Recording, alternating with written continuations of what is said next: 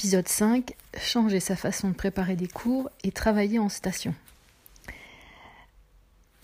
Bon, c'est pas du tout lié au trafic ferroviaire ni non plus avec une gare, c'est d'essayer de réorganiser sa façon de prévoir les cours, non plus de façon linéaire du premier document jusqu'au dernier, qu'on arrange dans des séquences, dans des jours, avec des activités auxquelles tous les élèves participent en même temps.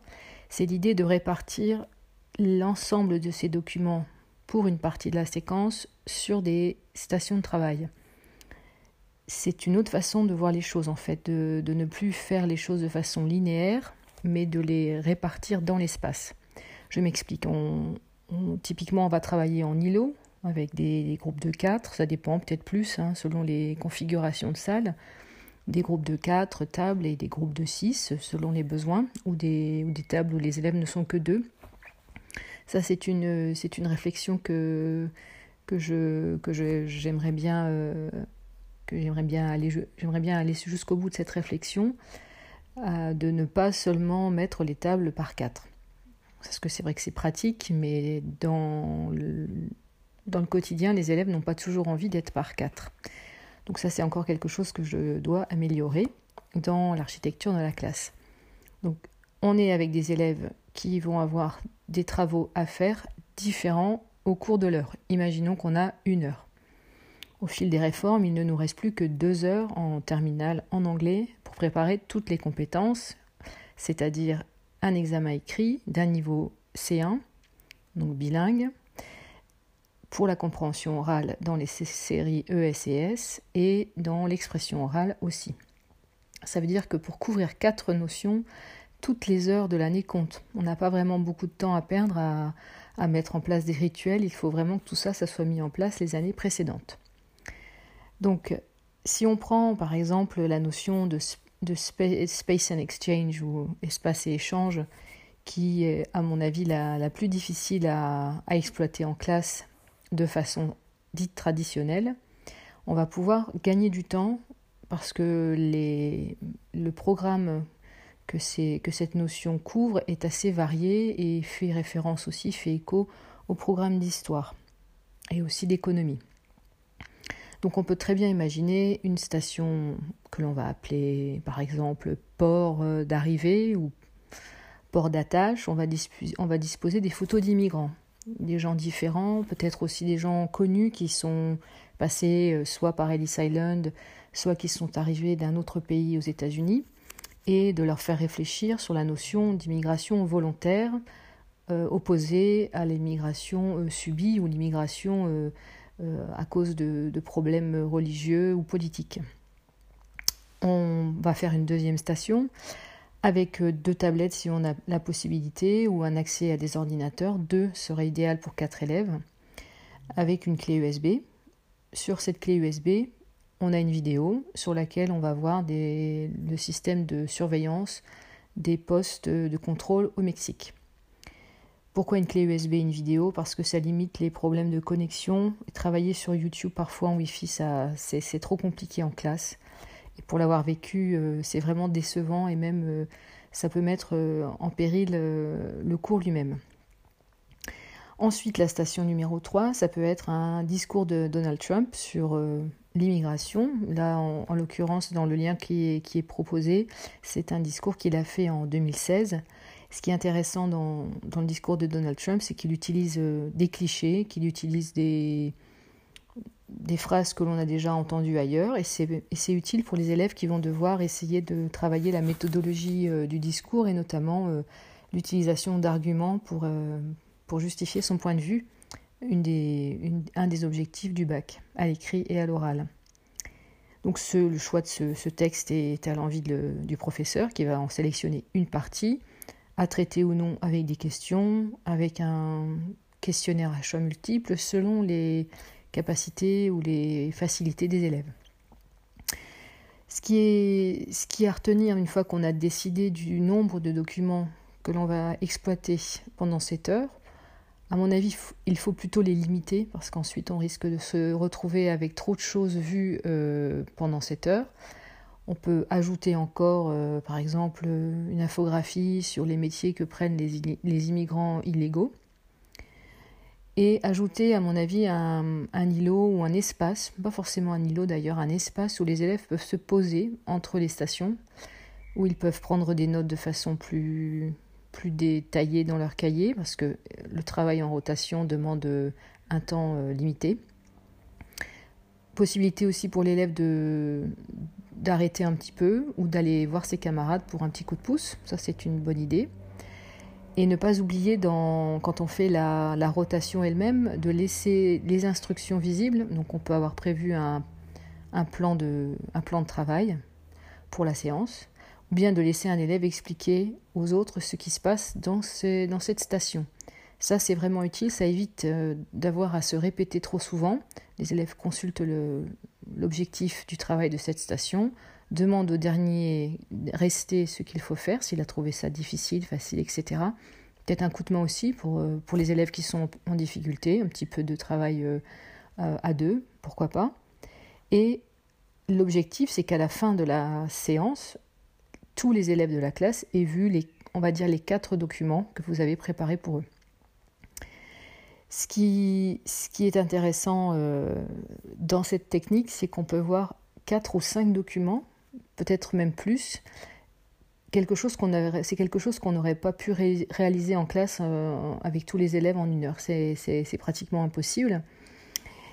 Ce qui est bien, c'est qu'après qu'ils aient consulté ces documents, qui peuvent être un démarrage d'une séquence ou bien au contraire un approfondissement, c'est qu'il faudra faire un débriefing et utiliser les contenus de ces documents dans un autre cadre, de façon à ce que les élèves puissent se servir de leurs notes, soit pour argumenter à l'écrit ou à l'oral, soit pour alimenter un travail commun.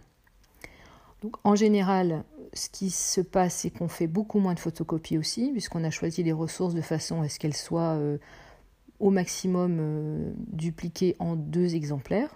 On va donner bien sûr les liens de ces ressources aux élèves en dehors des cours. Et on va préparer le travail sur la tâche finale. En anglais, c'est quelque chose qu'on pratique depuis plusieurs années, évidemment. Travail par compétences et tâches complexes. Et ce qui marche bien sur l'immigration, c'est vraiment le débat et les arguments pour et contre. Ce qui est une bonne répétition de la rédaction de l'essai, qui parfois pose problème aux élèves en terminale. Il y a 2 applications qu'on peut utiliser à cet effet. Si on veut faire un débat radio, on peut utiliser l'application qui est utilisée ici, qui s'appelle Anchor, qui veut dire encre. C'est aussi celui ou celle, c'est le nom de celle qui anime un débat aux États-Unis. Il suffit de télécharger l'application, de prendre son téléphone à l'oreille, et on peut éventuellement aussi interviewer quelqu'un d'autre. Un élève peut poster un commentaire sur une question qui a été donnée, et l'élève peut apporter une réponse s'il le souhaite. Donc c'est intéressant, puisque les élèves seront obligés d'écouter le smartphone et écouter le post de l'élève qu'il a fait grâce à son smartphone. Pour l'instant, je n'ai pas vu cette application accessible en ligne ou sur tablette. Une deuxième application que je n'ai pas vraiment testée encore en classe, mais qui avait été proposée par Tissman sur son site, qui s'appelle Reason 8, qui permet, quand toutes les personnes sont connectées, d'avoir une conversation. On a un numéro quand on crée une conversation, les personnes rejoignent cette conversation et ils démarrent en direct. Même pas besoin de démarrer le téléphone. Dès que l'application est lancée, on parle et les téléphones se connectent à cette session. Ce qui est intéressant apparemment, c'est qu'on puisse récupérer aussi une transcription écrite de ce qui a été dit. Donc ça peut être bien dans le cadre d'un débat avec des rôles. On peut très bien imaginer Donald Trump, puisqu'on en a parlé, Obama, pour avoir un interlocuteur qui tienne la route, un immigrant mexicain, puisqu'on va travailler ensuite sur la lettre d'un d'entre eux, et un médiateur qui va être là pour essayer de relancer ou de séparer les personnes quand elles sont vraiment d'avis très différents. Si on n'a vraiment pas beaucoup d'appétence pour la technologie, on peut penser aussi à du speed debating, qui revient à la même chose que du speed dating. La seule chose différente, c'est qu'il y a 2 rangées de chaises et de tables. À gauche, ceux qui sont pour l'immigration, pas de contrôle sur l'immigration, et ceux qui sont contre et qui voudraient un contrôle plus grand. Toutes les 3 minutes, on change, et à chaque fois qu'on a trouvé un bon argument, pourquoi pas le matérialiser avec un jeton. Donc on peut éventuellement faire 3 activités différentes à la suite de ce travail sur l'immigration et sur les raisons pour lesquelles les personnes franchissent les frontières. Si vous voulez en savoir plus sur le travail en Learning Station, vous pouvez aller voir du côté du travail de Kathleen Tucker, qui est un professeur aux États-Unis qui a écrit beaucoup sur ce travail avec des stations d'apprentissage. Elle a fait aussi des dessins sur la page que j'ai partagée sur l'article qui permettent de voir à quoi ça va ressembler et quel type de disposition on peut prendre. Sachant qu'elle, souvent, elle travaille par bloc de 45 minutes, ce qui veut dire qu'elle a 1h30 et non pas 1 heure.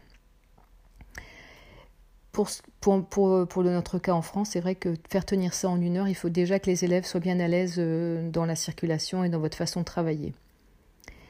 On peut varier aussi ce travail avec les groupes en pièces de puzzle. C'est intéressant. Ça s'intéresse davantage aux compétences des élèves et à ceux qui sont les plus à l'aise dans un domaine. Donc à voir si c'est possible de le mettre en place avec vos élèves. Ça demande plus de préparation et un nombre particulier d'élèves pour que ça fonctionne. Il y a aussi des exemples qui ont été donnés dans la pédagogie française et qui se rapprochent des théories de Montessori et de Freinet, où on a aussi des ateliers d'apprentissage. Souvent, c'est plus, on va dire, pratique, plus manuel, mais la démarche ressemble très fort à ces stations qui sont apparues dans les années 80. Donc voilà un autre épisode sur une façon différente de travailler, ce qui va obliger à repenser l'architecture de sa classe et comment on déplace le mobilier. C'est toujours mieux de travailler à plusieurs et d'être d'accord pour ne pas avoir à changer la disposition de la classe à toutes les heures, ça c'est certain. Mais on peut aussi essayer de convaincre un collègue ou deux de partager l'espace de cette façon et de voir comment ça se passe en classe et si ça vaut le coup de reproduire l'expérience, sachant que ça n'est pas quelque chose de fixe et qu'on va varier, bien sûr, la façon dont le mobilier est réparti selon ses besoins. Donc, j'espère que ça vous aura été utile et à très bientôt pour un nouvel épisode.